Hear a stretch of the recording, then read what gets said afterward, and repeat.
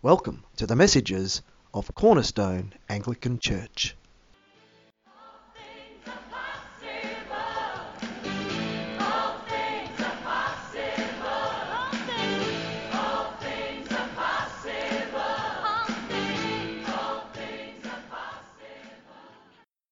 In this episode, Pastor Andrew shows us how to unlock life's endless possibilities with just a tiny grain of faith.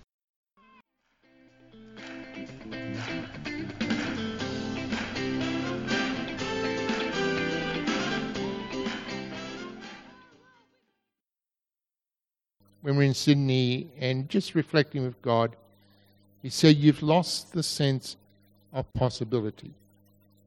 Now that's important for us because as a church for the last decade, possibility has been almost everything we've breathed. And we watched God bring miracles out of miracles in the building of this place and the equipping and the ongoing. And God has just been in the midst of us as a church as we put this place together. But we need to get the sense of possibility back. And possibility comes through faith. I just want to read from Hebrews 11 verse 1. And it says this, now faith is the assurance of things hoped for, the conviction of things not seen. That's in the New Revised Standard Version. The New King James Version says, now faith is the substance of things hoped for, the evidence of things not seen. And then another version, and now faith is being sure of what we hope for, being convinced of what we do not see. Now the word that's been translated as substance, assurance, and being sure in the Greek is hypostasis. And hypostasis is one of the Greek words used to define the Trinity. That God is of one hypostasis. That God is of one substance. And so when we look at the issue of faith, as the writer wants us to understand it, faith is the substance of our hope. And without faith, that hope is just not going to happen. Now, when you think about it, hope is a funny critter. Because we live in a world where hopes come into being all the time. I don't know if you've noticed the technology we live in. I don't know if you've noticed that human beings have had the ability to create and build. And a lot of that's come out of a vision and achieved. Not all of it coming via faith, because a lot of it has been built by people who do not believe. So we have this incredible ability as human beings to make things happen. So if we've got this ability to make things happen, where does faith come into it? It's actually the substance that makes those things happen. It is the powerhouse of what enables us to go beyond what is normal, what is everyday, and build something that is incredible. It then says, faith is the evidence or the conviction of things not seen. It means it is the proof. Faith provides the proof for things you and I cannot see. It is the ability to see something that's not there and believe and act in such a way that it comes into being. And that's why all things are possible with God. And as you look at the word faith in the Old Testament and in the New Testament, in the Old Testament the word faith is not used very often. Faithfulness is prolific. But when you hit the New Testament, all of a sudden Jesus is talking about having faith. And he would criticize the disciples for having little faith. He would compliment people who've been healed or done extraordinary things to get him to heal, that their faith has saved them, that their faith has healed them. Now, in the Old Testament, if you took the word believed, that is much more prolific, and in a sense probably brings an understanding of what the New Testament is using by the word faith. But there is, as we move into the teaching of Jesus, a sense of grabbing hold of an entity that cannot be seen. You might see faith in action, but you can't see faith itself. You can be sure when faith's not there. You can be sure when doubt and unbelief are rampant, because we verbalize that very well. We verbalize unbelief. We verbalize disbelief, which is more than unbelief. It's, I'm not going to believe. It's not just, I can't believe or I don't believe it. It's, I am not going to believe it. And you know, people do that all the time. I will not believe. Why? Because believing actually costs us something. Faith actually costs us something. In Luke 17, verse 5 onwards, the apostles said to the Lord, increase our faith. Now, as I said, he had many times said, O men of little faith. You know, when Peter got out of the boat and walked across the storm waters, and he's walking towards Jesus on the water, and then he realizes there's a storm around him, and he begins to fall into the water, and then Jesus takes him by the hand and lifts him up out of the water. It says, O man of little faith. Now, I would have thought he had a lot of faith. What about the guy still in the boat? Where was their faith? But Jesus says, Peter, O man of little faith. At that point, he didn't have the faith to sustain the incredible thing he was doing. And so they asked Jesus, increase our faith. And so Jesus says this, if you have faith as a mustard seed, you can say to this mulberry tree, be pulled up by the roots and be planted in the sea, and it would obey you. Now, a mustard seed is one of the smallest seeds that exists. It actually grows incredible shrubs and trees from this tiny little seed. And Jesus is almost saying, if you take this mustard seed, that's all the faith you need. And you're thinking, hold on, it can't be that simple. The smallest amount of real faith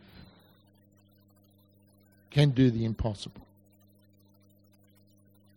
But what is this faith that Jesus is talking about? And then he tells one of the strangest parables that he's ever told.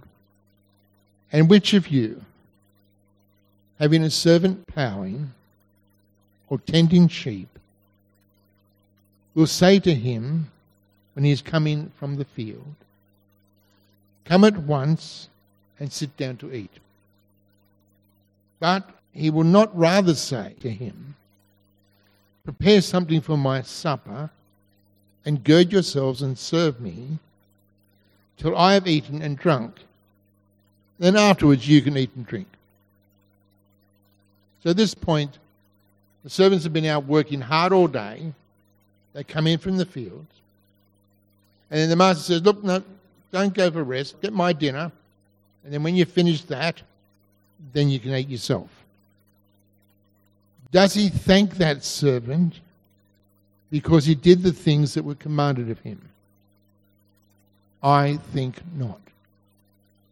So likewise, you, when you've done all those things which you are commanded, say, we are unprofitable servants.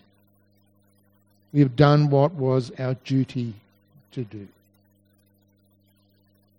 Now, at this point in their relationship, Jesus' disciples were his servants. That's how they saw the relationship. Sometime later, as John notes, he says, I no longer call you servants, but friends. So something in that point changed in their relationship. And that change was that Jesus was now going to reveal to them the things that Father God was saying to him, and to reveal to them the things that were to come. It certainly overwhelmed them, but something deep in the relationship had changed. Now, we all love the song, What a Friend We Have in Jesus. But it strikes me that we sometimes take that friendship for granted, as if it's not earned. And it wasn't not earned by the disciples. They earned the right of friendship with Jesus. And I believe Jesus is our friend. But here, Jesus is wanting us to get a hold of something about our relationship with God. And that was that when we've done everything he's asked, don't expect a pat on the back.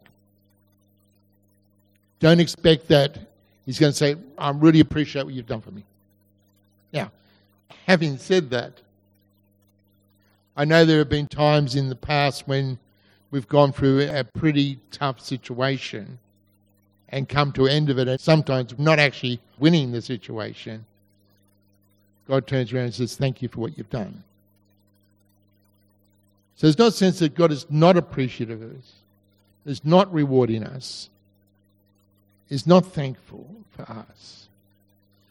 What Jesus is wanting to get to here is our heart focus, our heart picture, how we see it. Someone asked me once, should I expect appreciation from my boss? You know, that's a two-edged sword, the answer to that. Their answer is no. And we're talking about Christian bosses, right? We're talking about the church. Is it wrong to expect some sort of appreciation? And I says, yes, it is. But it is wrong for the church not to give it.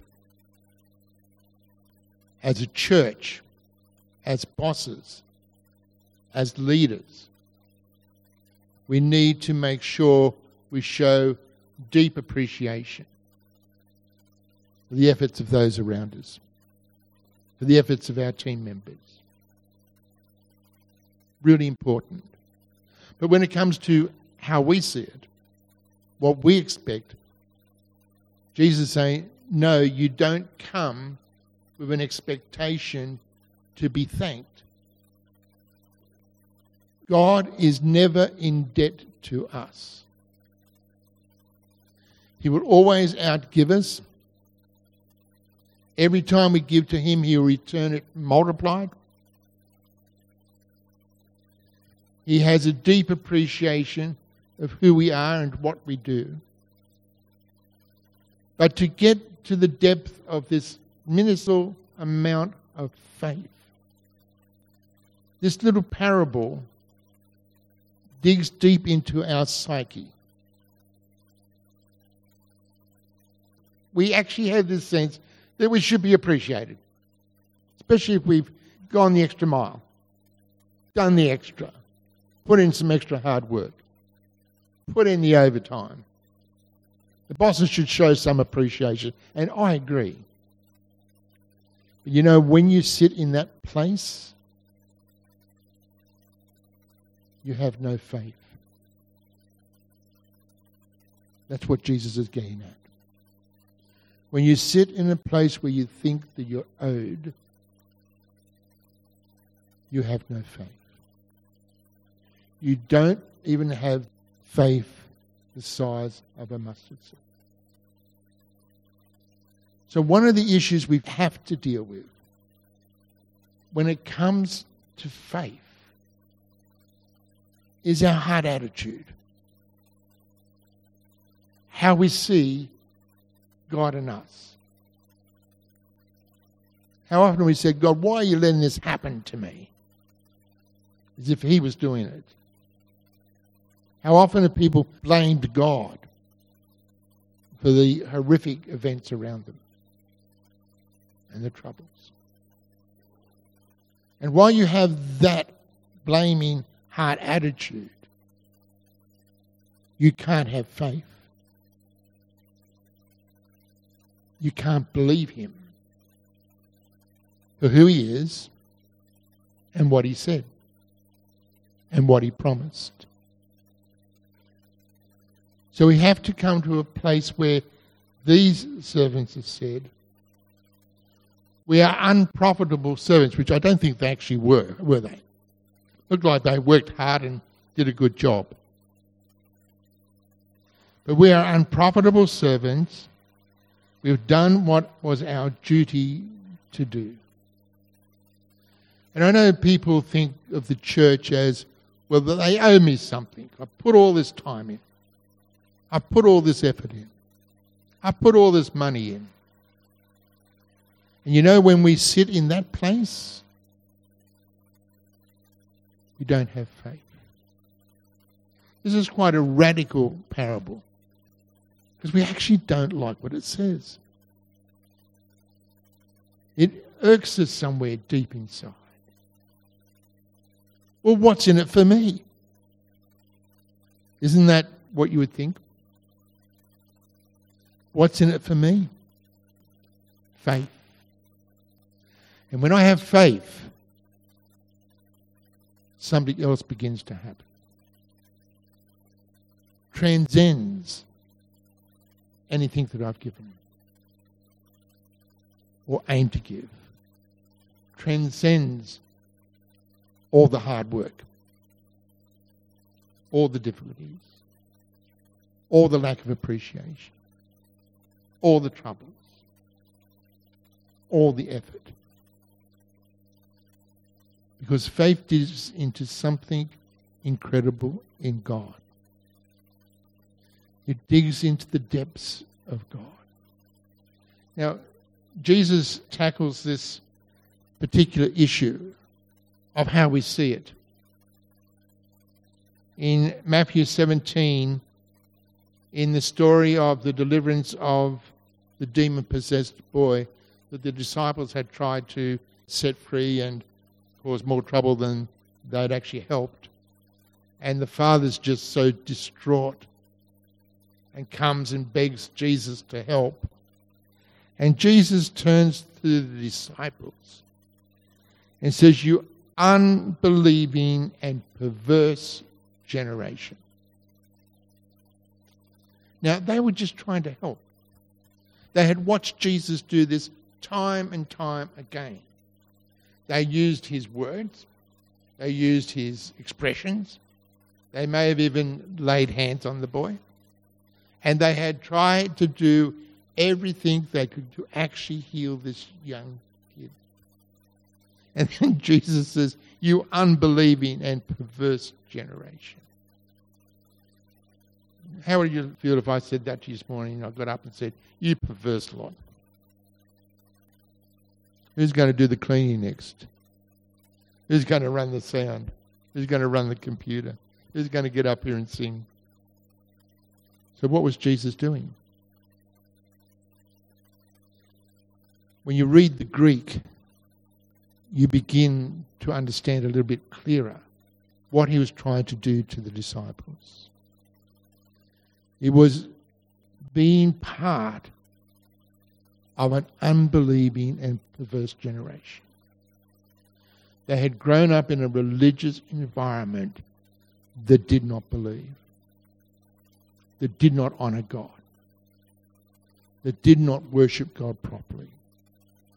A generation after generation after generation that had replaced God with his law, that took the incredible God described in the Scriptures, who created this planet, this universe, and us, and they replaced him with his word, with the Torah, the law given to and through Moses. And they worshipped it in a sense. If you breached it, you were a bad person. If you kept it, you're a good person. Whether you worship God or not. You see, we can get into a framework where we worship the shadow of God, I call it. The liturgy, the actual tradition which our church has. The liturgy and the tradition aren't God. They lead us into a place of giving worship to God. But we need to lift out of the pages of the book, out of the words themselves, lift our heart to God himself. To give him true worship. As Jesus said, to worship in spirit and truth. To bring our hearts before him in humility and honour, giving him glory, praising and worshipping his name. They had not grown up with a religious environment that taught them to do that. And so if they were going to have faith, they had to deal with their hearts. They had to deal with their culture.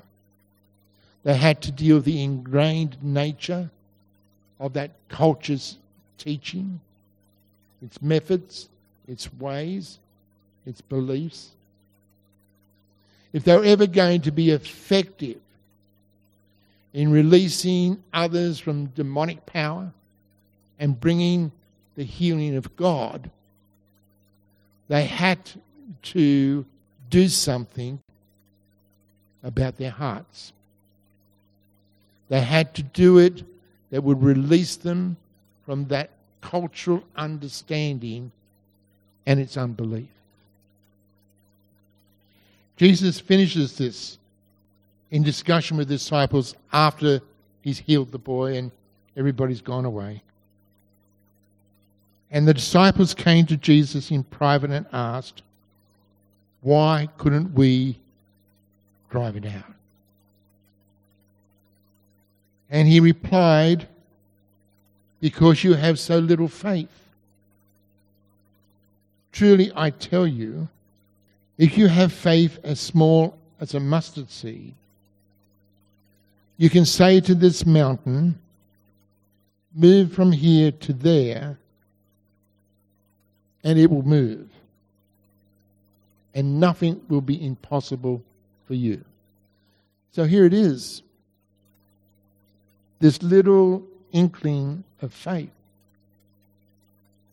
Tiny as could be. Now we've moved from moving mulberry trees to moving mountains. I think that's a bigger effort, don't you think?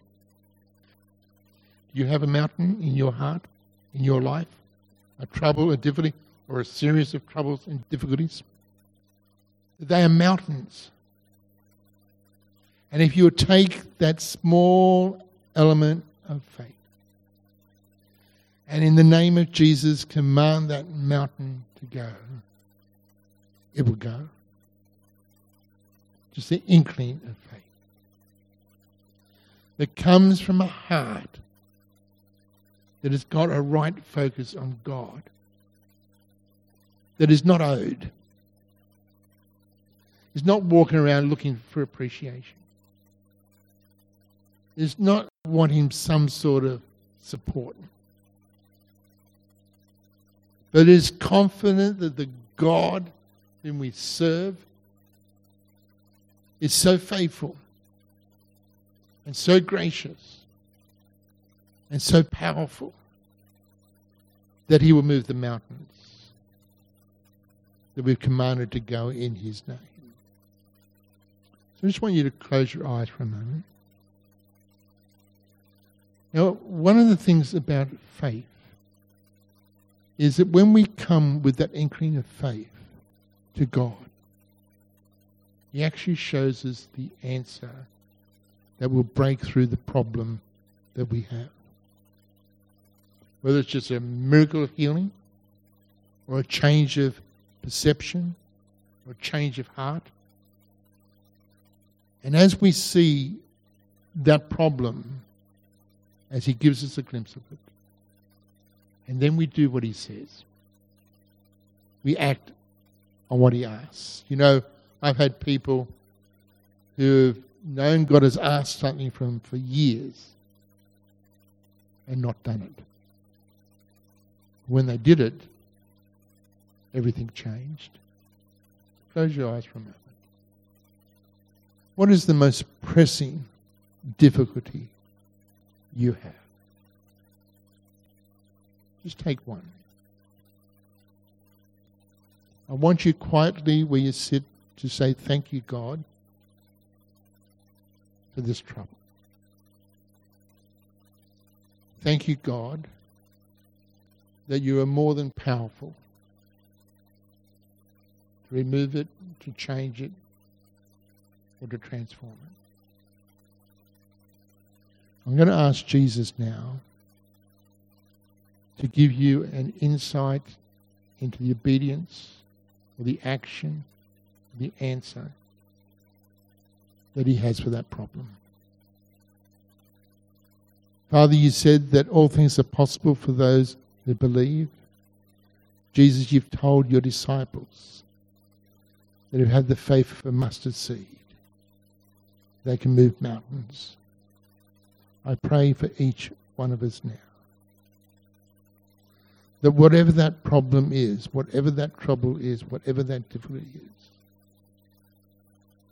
you will give new insight to the answer, the resolution, the healing, the restoration, or the release, or the way through that problem and difficulty.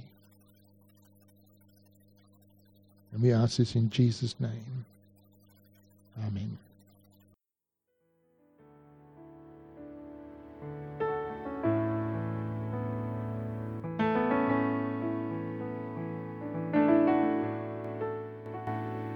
If you'd like to hear more great messages from Pastor Andrew, check out our Facebook page or look us up on the net at cornerstone-church.com.au.